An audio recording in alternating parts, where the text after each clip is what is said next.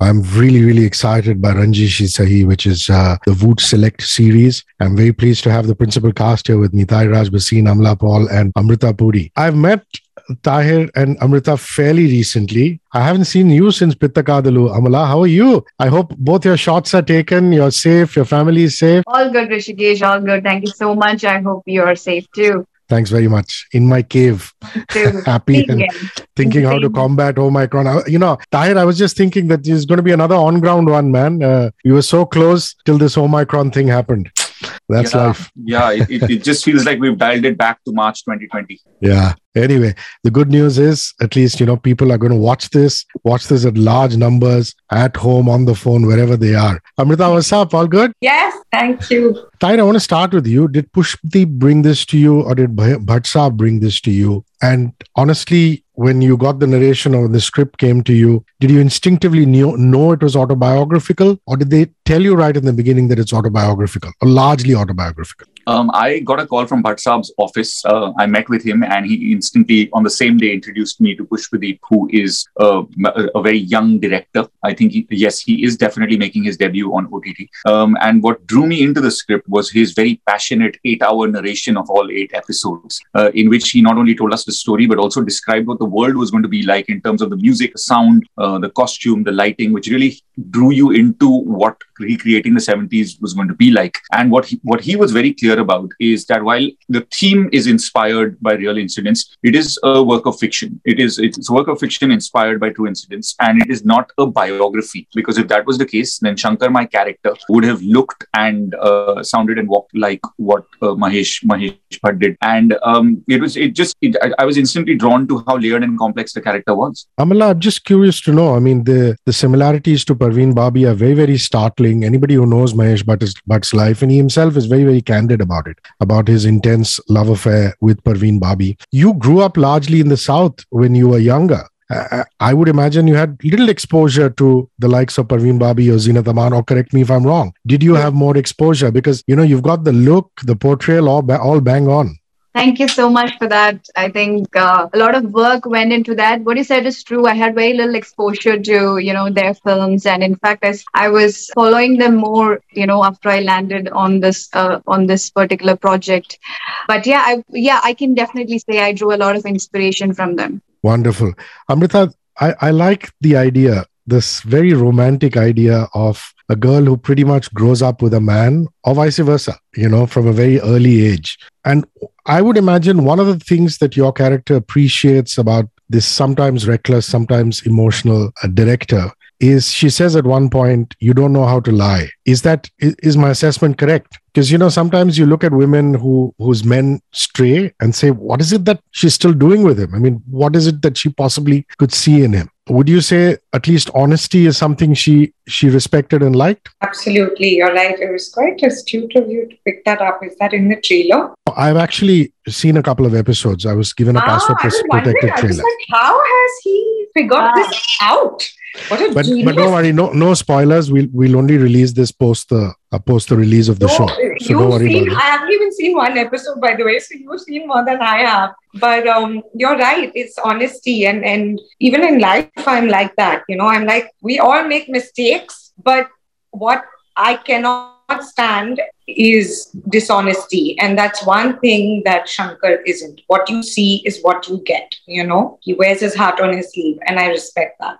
Tahir, another major inflection point in this story is the mother-son relationship. And really that's what kind of makes or breaks him at a lot of points. And Zarina Wahab plays your mother. There are a few powerful scenes in there. You must have really enjoyed that. It was phenomenal. Pushpadeep, our director, comes from a theatre background, and a lot of the scenes with all the women in this show, in fact, were incredibly intimate. And very often, I felt like we were just filming a stage play, because it was in a very it was a limited setting. It was a small crew, and it was shot in indoor room sets, and it felt like that. And Zarina Wahab is phenomenal. You draw so much just from a look of hers, and yes, it had a tremendous impact on who Shankar was as as a character because of the kind of childhood he's shown to have in the story. And as is true of human psychology, the way you have grown up and the relationship you've had with your mother has a very big impact on then how you deal with relationships as you grow up. And so there is that subtext of that relationship right through the series. Amala, the styling and the fash, it's always fun to have retro clothes, hairdos, bell bottoms, shiny disco balls. In fact, I was reading an interesting statistic there. The most popular theme parties are always retro theme parties. You know, people dressing up as opposed to what we think is dressing up as Disney characters and this and that. People like to go back in the past. You must have enjoyed styling, you know, picking out clothes, working with your stylist, working with your fashion person on this one. Yes, absolutely. I remember we having this look test and, you know, all this colorful clothes, bell bottoms and the hairdos. And I still have those bangs, you know. I can't get I can't get enough of it. I sort of like carried it in my personal look. It was like a dream come true, you know, because going back in 70s, that's only possible through, you know, through art, right? Through cinema. So it was great fun. And all I had to do is just get into the costumes and get into the look. And there was Amna always was ready. So it really helped me a lot in my performance. Amrita, playing a young mom, I just want to get this straight. I mean, the girl who plays your daughter, do you have to break the ice with child actors these days to get the emotion going off screen? Or are they just so professional that the moment, you know, action and cut happens, they get into the mood of things? How did you approach this with the child actor that was playing your daughter? I'm laughing because I don't interact much with kids on set. So... Hey, why? Why? I just don't. I'm not that kind of person. So yeah, when we're sitting around and there was no breaking the ice, I would chit chat and we would, generally chat. But otherwise, that was really the director who handles that and sorts that out. Tahir, what is your approach when there's a child star? I mean, you're also the father to her, this one. Are you like Amrita, you know, stay off the child, no need to break the ice, or do you try and do your bit? Yeah, that was a major challenge as well because I've never played. I had to put on a certain amount of weight and of course there's the retro hairdo as well to look the part. But like your question was, some of them are so and the young girl playing our daughter was so mature as a person that it was great to speak to her offset, almost like an adult, and she was able to have that conversation. Wow. In fact, at some points, I remember the director telling her, "Don't act," because a lot of child actors are so used to going to these auditions and getting into this template form of how to deliver a dialogue. Yeah. And this wasn't that kind of show. Like, he wanted it to look and feel real. And that for me was fascinating, that at such a young age, you can be told, okay, you're performing, stop performing, and being spoken to like a seasoned actor yourself. And just to circle back to the question that you were talking to Amala about, when it came to costumes and looks, our director comes from a background from NID, which is the National Institute of Design. And I was so relieved about that because often when we do period in whatever form, the tendency to become caricature is very high. And I was very relieved when I saw this trailer that it creates the 70s, but it's not pushing the period too hard. And it sort of blends in with the story and it doesn't take you away from it, which is always nice to see. You know, you're absolutely correct. I've always felt that in period pieces or retro pieces, the women end up looking gorgeous, but the men with their wigs tend to look a little bit caricaturish. And, I'm very pleased to note that you didn't let that affect your performance at all. I mean, it's there, the hairpiece was there, but you had to get the job done. I want to say something about the kids, He's being very nice here, but you have to hear what he would say off set. Tahir is being very diplomatic here. And I remember once she had conjunctivitis. So she came and she was doing the scene with sunglasses on in the house. Okay. So we were like, why are you wearing sunglasses? And then she was like, I thought it would be good for the character. And we were like, what? And then we realized that she had conjunctivitis and Tahir ran to the other side of the room and was like, let me touch her with a barge pole.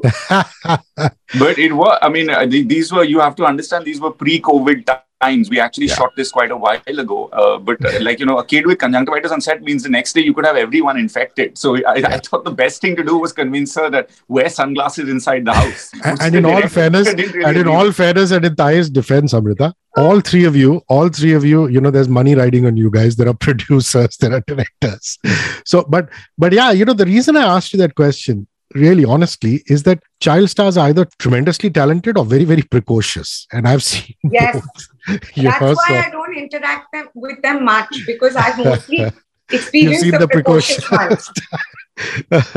Amala, I'm very impressed by your Hindi, I say. I mean, did you have like a language coach, a dialogue coach? Because there are elements of not just Hindustani, but also Urdu in there. How did you nail that? Yeah. I think, thanks to my 1 month Hindi coaching, thanks to my coach Naini and Pushpadeep, my director. It was literally like going back to school, every day at this, like from E to... So thanks to my Hindi coaching. It was probably 2 months of staying in Bombay all by myself and doing the work. Yeah, I'm sure now you're going to say, just bring on more Hindi work, yes, because definitely there's been so much of work down south in Tamil, Telugu, Malayalam and Kannada. It's about time that, audiences north of the Vindhyas got to see your performances. So it's wonderful. Tahir, here's a guy who's tried the bottle, who's tried spirituality, tried rationalism, had passionate love affairs, 2 marriages. If you look at Mr. Bhatt's life being something as a drawing point, maybe not completely autobiographical, it's almost as though there are many different people, yet he's one person. And that's not easy to do, brother. Talk to me about that. Yeah, and it's definitely one of the things that drew me to the part, that at the core of it, when you meet Shankar at the beginning of the series, he's a director who desperately wants a film to be successful with the audience in the box office. But he doesn't have a script, and that's a big problem. And to get to that script, he opens different doors of the ones that you speak about. And in one of those journeys, he meets this superstar, Amna Parvez, who is attracted towards him, and he feels the same towards her. And the problem really is that he's got a wife at home who he also loves. And it's really the entanglement between duty and desire where the conflict lies for Shankar. And it's actually through that conflict that as an artist, he goes through like this catharsis where he discovers himself, he discovers his story, and just, it's a cliched saying, but you have to die before you're born, before you start to live. And that's really the arc that Shankar's character goes through. Amrita, most shows set in the 70s and 80s have their stereotypes. And I'm not saying it's done purposely, because these things did exist, like the sleazy producer financer, the guy who's a money lender, the guy who takes from the director, the girl who lives with the mother as well as the husband. And, there's a middle class crisis. There's no money, but then she says, I'll go out and work and things like that. Do you ever dialogue with your directors and say, look here, this is getting cliched or stereotypical? Or do you just say, I'm an actor here, I need to buy into his vision and I will just go ahead. Why should I have discussions on script and screenplay? What kind of an actor are you? Just look at Amrita and her role actor, or give contribution to script and screenplay kind of actor? It also depends on the script and the setup, really. But in this case, there was a lot of dialogue. In fact, Tahir and I both sat down, and there were times where we felt, no, this needs to be changed in workshopping, where now it's getting into too much of the stereotype and the cliche, or Anju's character is getting too one-dimensional, and human beings aren't like that. We have shades of grey. So there was definitely a lot of that. And then from what I first got and read with the script, it evolved into what you now see. Interesting. So there have been drafts, there's been discussions, which is always a good thing, which is always a great thing. Amala, you see, one is playing a paranoid, schizophrenic kind of character.